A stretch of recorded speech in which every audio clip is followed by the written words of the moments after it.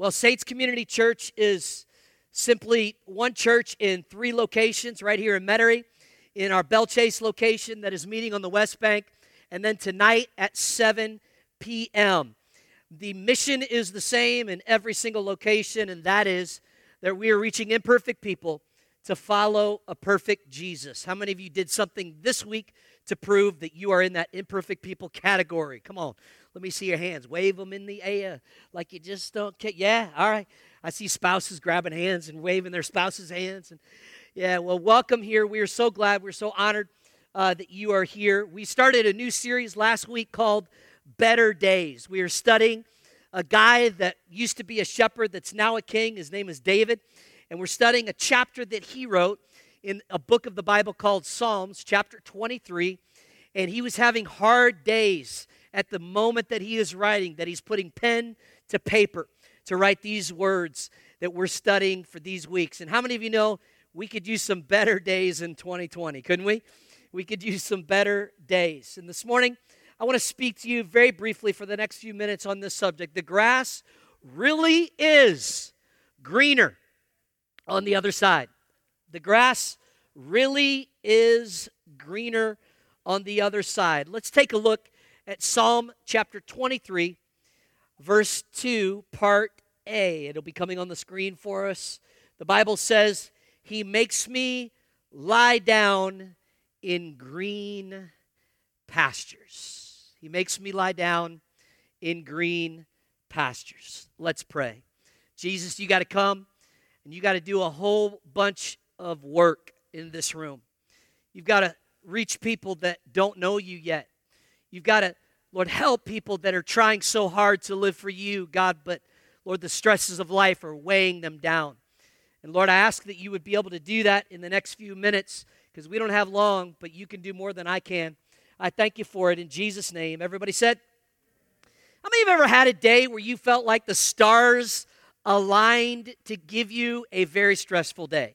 Come on, how many of you have ever had one of those days? I had one of those days many, many years ago. It was during the Christmas season, and we decided that we were going to attempt to do the impossible in our family. We decided that we were going to spend time with my family and Christy's family in the same Christmas season, not only in the same week, but actually spend time with each family on Christmas Day. The only problem with that plan was that one of the families lived in Minneapolis, Minnesota, and the other family lived, my mom and dad lived at that time in Fort Wayne, Indiana. And so we spent a few days with Christy's family before we flew out, and we actually decided to fly out the morning of Christmas. We got on that first flight from Minneapolis to Detroit. Everything went great. It was perfect. But then when we got to Detroit, it started to snow. It didn't take long for the airline people to come over the loudspeaker and to tell us that there would be a 6-hour delay on Christmas Day to get to where we were going next. Now, if you want to make people upset, if you want to make people angry, tell them that they are not going to get with their families where they're supposed to be for another 6 hours. You could visibly begin to see the people get grouchier and angrier.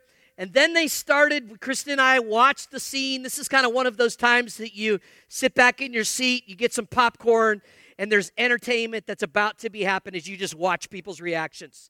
And we watched them. We watched them yell at the airline people. And we watched the airline people yell back at them because how many of you know they didn't even want to be there on Christmas Day working?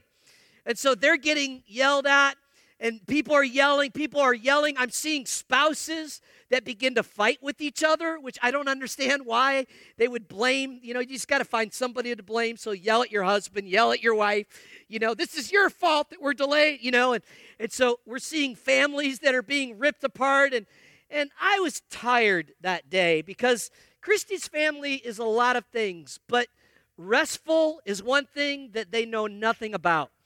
I was exhausted from the few days that I had been with them. Love them to death. If they're listening to this recording, love you, love you. You are not a restful people. And I decided I'm going to go and I'm going to find a corner in the Detroit airport and I'm going to lay down. So I actually fell asleep. I figured you got two options, like the first option, I did consider it, was just to stand up and start singing "Joy to the World" in the middle of the airport. And I think that might have made people upset. So I decided the second option, I'm going to go lay down. And the national news actually filmed the Detroit airport that day, and they filmed me laying down. You say, well, if you were asleep, how did you know that they filmed you laying down? Well, because my mom was watching the national news, and all of a sudden on the television screen, she looks at my dad and goes, "There's Wayne in the Detroit airport in the national news." It's the only time I've ever made the national news, but that's my claim to fame. And I woke up. People were more angry when I woke up.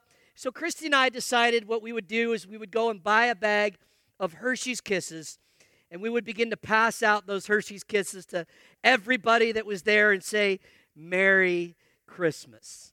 How many of you know by the time I got to my mom and dad's house, the turkey had been cooking for over 12 hours, and all I wanted was a quick meal to say Merry Christmas and then to say, "Where is my bed?" Hello? That day, that stressful day, was taken care of pretty quickly. It was nothing that a good meal and seeing my family and that laying down and going to sleep and a good night's sleep didn't heal. I felt better the next day. But how many of you have ever had a season of your life where you got 8 hours of sleep and it didn't make any difference? It's the difference between your physical body being tired and your soul being tired. There's a big difference between when you just need a good night's rest and your soul is tired. So the question this morning that we're asking is, what do you do when you feel exhausted in your soul? What do you do when you feel exhausted in your soul? Now, some of you may not know some of the warning signs that you have for being exhausted in your soul. So I looked up, and there's some Christian psychologists that put a list of 9 traits that people show when they're exhausted in their soul. Let's look at these traits together, and you can maybe judge whether or not you've ever had any of this. These are signs of soul exhaustion, if you will. The first one is when you go on a vacation and you still feel just as overwhelmed as before you left for the vacation. Come on, how many's ever been there? Okay? The second is when you get 8 hours of sleep, but you wake up just as tired. When you dream about living a different life than the reality that you are currently living in. You actually wonder what it would be to have somebody else's life, or to have a different job, or a different spouse, or a different situation financially. Number 4 is when even your body aches for no apparent reason. You feel your body aching, but you go to the doctor and he says, there's nothing really wrong with you. The next one is when you feel deeply disconnected or isolated from everyone else. When you have intense mood swings and find yourself being overly emotional. When you feel like you are on autopilot every day, you're just waking up and you're going through the motions of the day, but you're just on autopilot. Here's another one.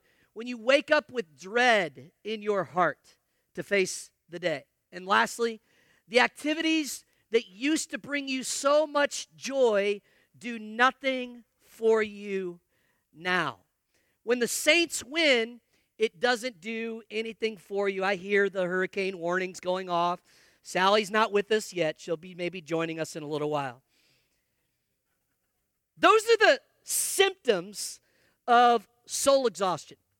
But what about the root of soul exhaustion? Those are just signs that your soul is exhausted. What about getting to the root of why your soul is exhausted? Well, Philip Keller wrote a book called A Shepherd, and this book was actually about Psalm chapter 23, and it was written from the perspective of a shepherd. And here's what he said. He said that sheep cannot lay down and go to sleep unless they have 4 areas that they are free of. The first one is that they are free from fear.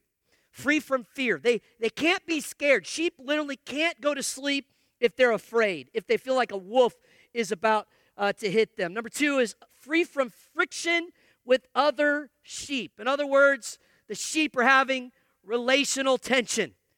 They're bang at each other. I don't know how that works, but let's move on. That's stupid. I don't even have drums to help me. Number 3, they're free from pests or aggravations. This would be representative of things that nag you that are outside sources, even things like your finances that are just pests that are nagging at you. And number 4, free from basic physical needs, food, shelter, clothing, rest, etc. Well, I want us to just, as you look at these 4 things, let's keep them on the screen, and let's just review 2020 for just a second. Okay? Free from fear. Oh, what would make us afraid? I don't know. A pandemic that's killed over 900,000 people worldwide? That might cause some fear in our society. Free from friction with other sheep, relational tension. Well, what would cause that? Well, how about racial injustice? That is actually systemic racism, which we believe here at Saints Community Church is a real thing, and we're fighting against that injustice. But how many of you know that causes tension? Hello? It causes tension. Oh, I don't know. Maybe the fact that there is an election coming up, and every pastor in the United States of America is groaning. Why? Because we're reading all of your Facebook posts. We're seeing all of the tension being displayed right before our very eyes. And number 4, free from basic physical needs. I don't really know where this comes into play, besides the fact that we did go through a toilet paper shortage for a little bit there. So that's a basic need. Last week, we came to the conclusion that God is our shepherd, and that because he's our shepherd, we have all that we need. And this week, what we're doing is we're diving in to the first basic need. And the first basic need that we have as human beings is this issue of soul exhaustion. If that seems too far-fetched for you, let me just boil it down to one word. We have an issue in our souls with peace. Everybody just say that word. Say peace. When's the last time you truly felt peace? Not from your circumstances, but peace in your soul. David said that he makes us to lie down in green pastures. Now, when you hear this and when you read the Bible, what you think of when you hear that and when you see that is you think of, yes, Jesus is going to lead me to this incredible, beautiful pasture that is lush and green and has flowers and big, beautiful green grass that is growing. And you picture, the scene of, the Little House on the Prairie scene of, Laura. I'm really aging myself here, but Laura, going, and the blades of grass are hitting her hands as she runs through the field. And you see the flowers and you see all of that, because when we think of a pasture, here's what the definition in the dictionary says. Pastures are plants such as grass, grown for the feeding, especially of grazing animals, a land or a plot of land used for grazing, the feeding of livestock. So again, we think, yes, Jesus is going to lead me to this beautiful, luscious, green pasture. He's going to give me an overwhelming abundance of everything that I need. I love following Jesus. He's going to lead me. But here's what you have to understand.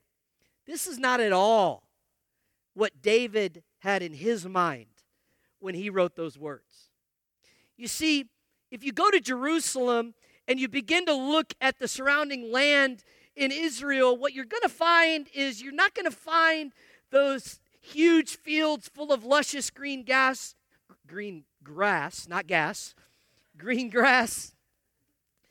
going to find that. Here's what you're going to find.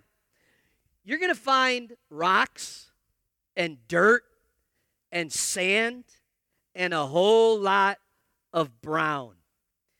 And so when David is speaking to this, he's speaking to the fact that the humidity in Israel the west winds would blow against that humidity, and the humidity would hit these hillsides, and it would hit the rocks, and it would create this condensation.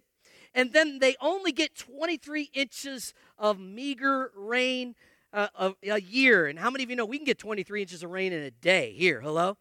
They get 23 inches of rain in a year. So what happens is when that condensation is mixed in with that 23 inches a year of rain, what you're going to end up with is a picture that looks a little more like this. Let's take a look at that picture there. And so you see that there is hillsides and there is grass on these hillsides, but you see there's a lot of brown, and you can see the rows in between the grass. Now here's what you have to understand. This picture is not everywhere in Israel. This only existed in certain locations, in certain spots. And so a shepherd would know where to find this scene right here. He would know exactly where this was located. He would know how to get the sheep there. He would know the terrain. He would know how to get them through the danger. He would know how to make sure that they weren't surrounded by thieves that would steal the sheep, or pests like wolves that would come in and would cause fear of the sheep. And so the shepherd would know all of this. This isn't like, a shepherd would just find the nearest blade of green grass or the nearest, pastures, and it was an easy thing. This was a very difficult, treacherous journey that the shepherd had to lead the sheep in. And what would happen is that he would lead the sheep in between the green. How many of you can see a lot of brown up there? Okay? They would lead the sheep in between those blades of grass, and the sheep would eat that grass, and then that grass was gone. And then the shepherd would have to lead them to the next spot. And what would happen was eventually the sheep would eat so much, they would be so full that they would do what you want to do after your Thanksgiving meal. They would do what many of you want to do this afternoon after you have lunch. They would what? They would lie down. They would lie down. But I want you to know something. Jesus, our good shepherd, is telling us, if you'll follow me, I'm going to supply the needs that you have in your life. I'm going to help you through the fear. I'm going to help you through the pest. I'm going to help you through your basic physical needs. And what I'll do is I'll lead you to a place where there's a little bit of supply, and then you're going to have to follow me, because how many of you know if God gave us everything we needed for the rest of our lives as human beings, most likely what we would do is say, thank you, God, I'm out. Hello? So what he wants to do is he wants us to go on a journey with him and follow him and say, that was good, wasn't it? You like that grass? You like how I met that need? You like how I did that for you? Keep following me, because I'm going to take you to where your next supply is. I'm going to take you to where the next patch of grass is. I'm going to take you to the next hillside. Now, if you don't follow me, listen, there's a lot of fear going on out there. There's a lot of pests that are happening out there. Don't pay attention to those. I know where I'm going. I know what I'm doing. If you'll stay in rhythm with me, I'm going to get you to the next hillside. I'm going to get you to the next place. And so as human beings, what we've got to do is keep our eyes on the shepherd, because he's leading us. It reminds me of something that Jesus said in Matthew chapter 11, verses 28 through 30. He said these words. He said, come to me, all you who are weary and burdened, and I will give you, let's say that word together, rest. Take my yoke upon you and learn from me, for I am gentle and humble in heart, and you will find rest for your what? Here we go. You'll find rest for your souls. For my yoke is easy and my burden is light. Jesus says, are you tired? Are you worn out? to which the ancient Jews that Jesus is speaking to would have gone astoundingly and absolutely 100%. The answer is yes. We are exhausted because they were so busy toiling and wrestling through the yoke of something called the law that they were trying to fulfill, where they were trying to do all of these right things and not do these wrong things. And I'm not talking about a few. I'm talking about over 600 things that they are trying to do right and not do wrong. And they're waking up with this heavy yoke upon them called the law every day. And so when Jesus comes along and says, "Are you tired? Are you weary?" They're absolutely going, "Yes, Jesus." The answer is 100% yes. We are tired. We are weary. Now, some of you may be in this room and you may go, "Okay, I came here because somebody invited me and the Saints game didn't start till 3:25.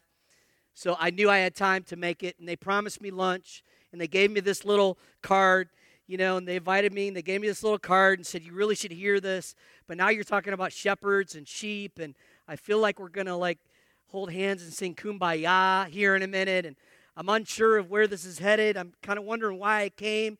And maybe you're not yet a follower of Christ. Maybe you're not into the church thing or into the God thing. And you're sitting in the room today, and here's what I would tell you. I would tell you that I think you can identify with this, that natural rest is never going to be a substitute for spiritual rest. I think you can identify with the fact that you've had times that you've laid down for 8, 9, and 10 hours, and you've still felt this restlessness in your soul. Because natural rest will never be a substitute for spiritual rest. So here's the only way you get spiritual rest is that you have to get connected to the one who made your soul. You have to get connected to the soul maker. You have to connect yourself to Jesus. And when that happens, you're connected to the rhythm maker. And when you get connected to the rhythm maker, the rhythm of your soul gets back in a pace that is sustainable and that is good and that is fruitful and that is not frantic and it's not stressed out and it's not full of anxiety and it has peace and it has rest in the soul. You have to get connected to the source, the one who made your soul. Now, there's a lot of people that have been Christ followers in the room that are here, and you're going, "Yes, amen.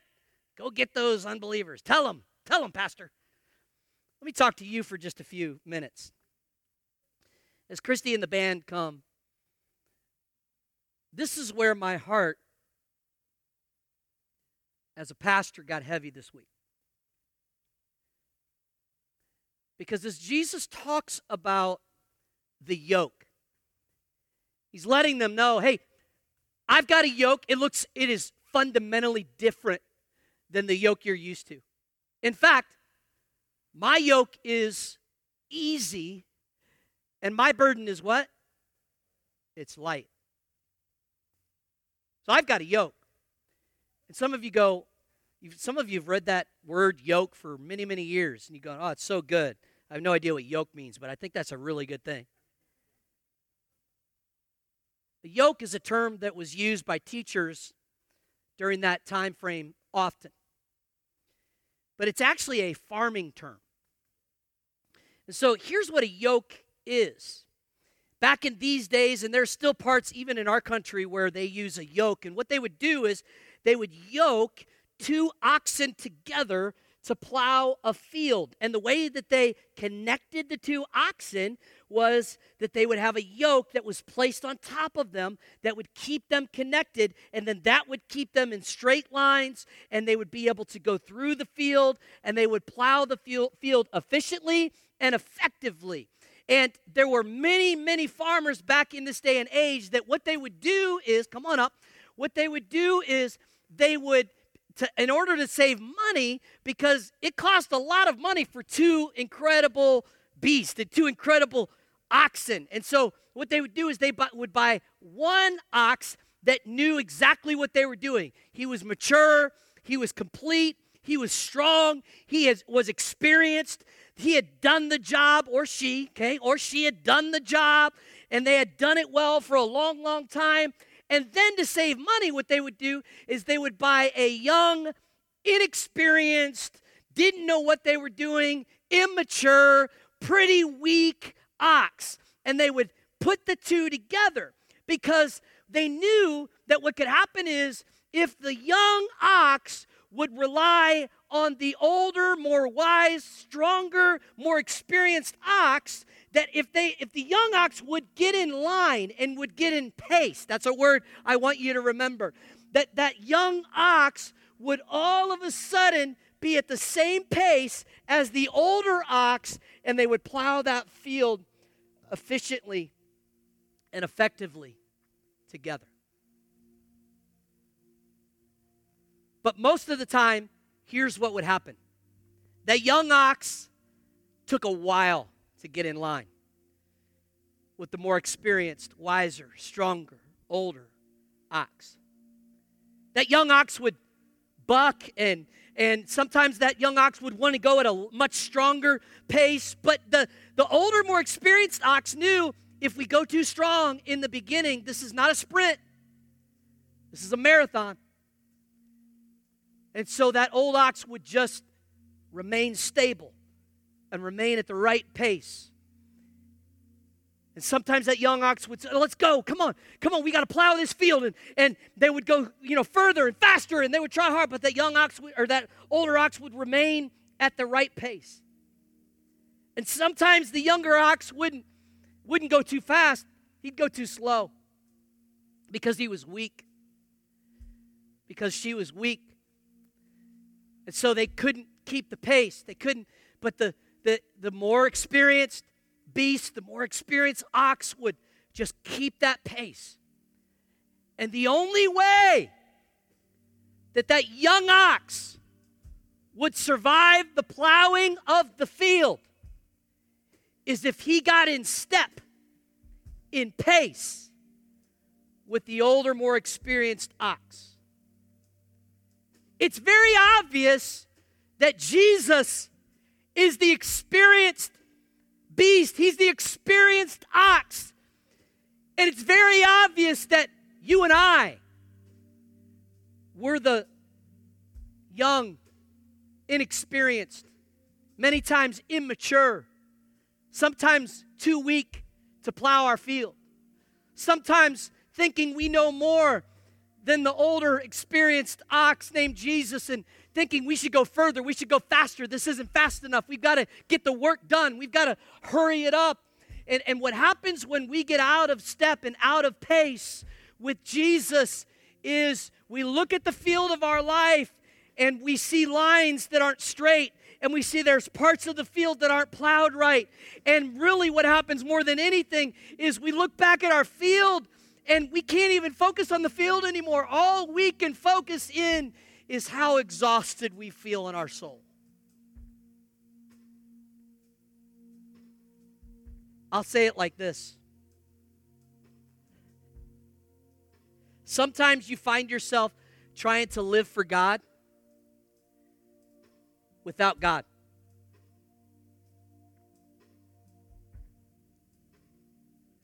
Sometimes you find yourself trying to live for God without God. So we've got to do what the Apostle Peter, what Simon Peter tells us to do. We've got to, 1 Peter 5:7, we've got to cast all our anxieties on Him. Why? Because He cares for us. And that word cast, it seems like it's written in the imperative as a command, like cast all your cares. But it's actually not in the imperative in the original language. If you go back to the original language, it's actually written as a participle. And there are some versions that get it right in the Bible that it doesn't say cast, it says casting. You know what that means? That's a continual process. That's every day I got to cast again. I got to cast again. I got to cast tomorrow. And man, I got peace in my soul yesterday because I casted all my cares on him, but I got to cast again. I got to do it again, and I got to do it next month, and I got to do it next year, and I got to do it this decade, and I've got to cast. I've got to cast. I've got to cast my cares on him over and over and over again. And can I tell you why I feel so bad preaching this message today? Because I'm terrible at this. You know how I know I'm bad at this? Our service started 7 minutes late. And I was ready to punch a wall because we didn't start on time. I had to go to the restroom to calm myself down. And the Holy Spirit said to me, he speaks to me in the bathroom sometimes. Hey, what are you preaching about this morning?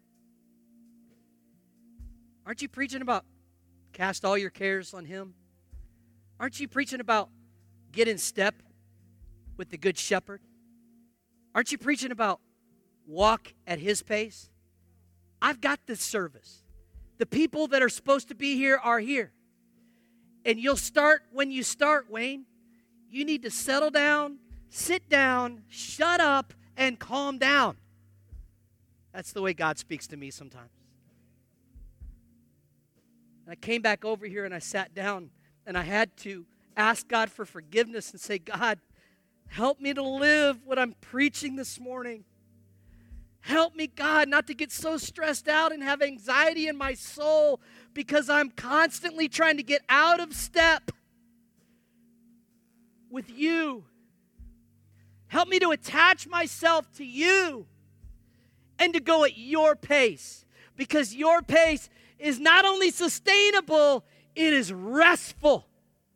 There is peace in the pace of God. That's not even in my notes. That was free from the Holy Spirit right there. And y'all don't even care. You're not even writing it down. Let's move on.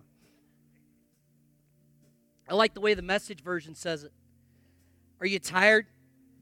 Worn out? This will be on the screen for us here. Are you tired? Worn out? Burned out on religion? Come to me. Get away with me, and you'll recover your life. I'll show you how to take a real rest. Yes, Jesus. Walk with me and work with me. Watch how I do it. Learn the, watch this now, unforced rhythms of grace. I won't lay anything heavy or ill-fitting on you. Keep company with me, and you'll learn to live freely and lightly. Let me summarize this whole thing in a sentence. When you walk at God's pace, you get God's grace.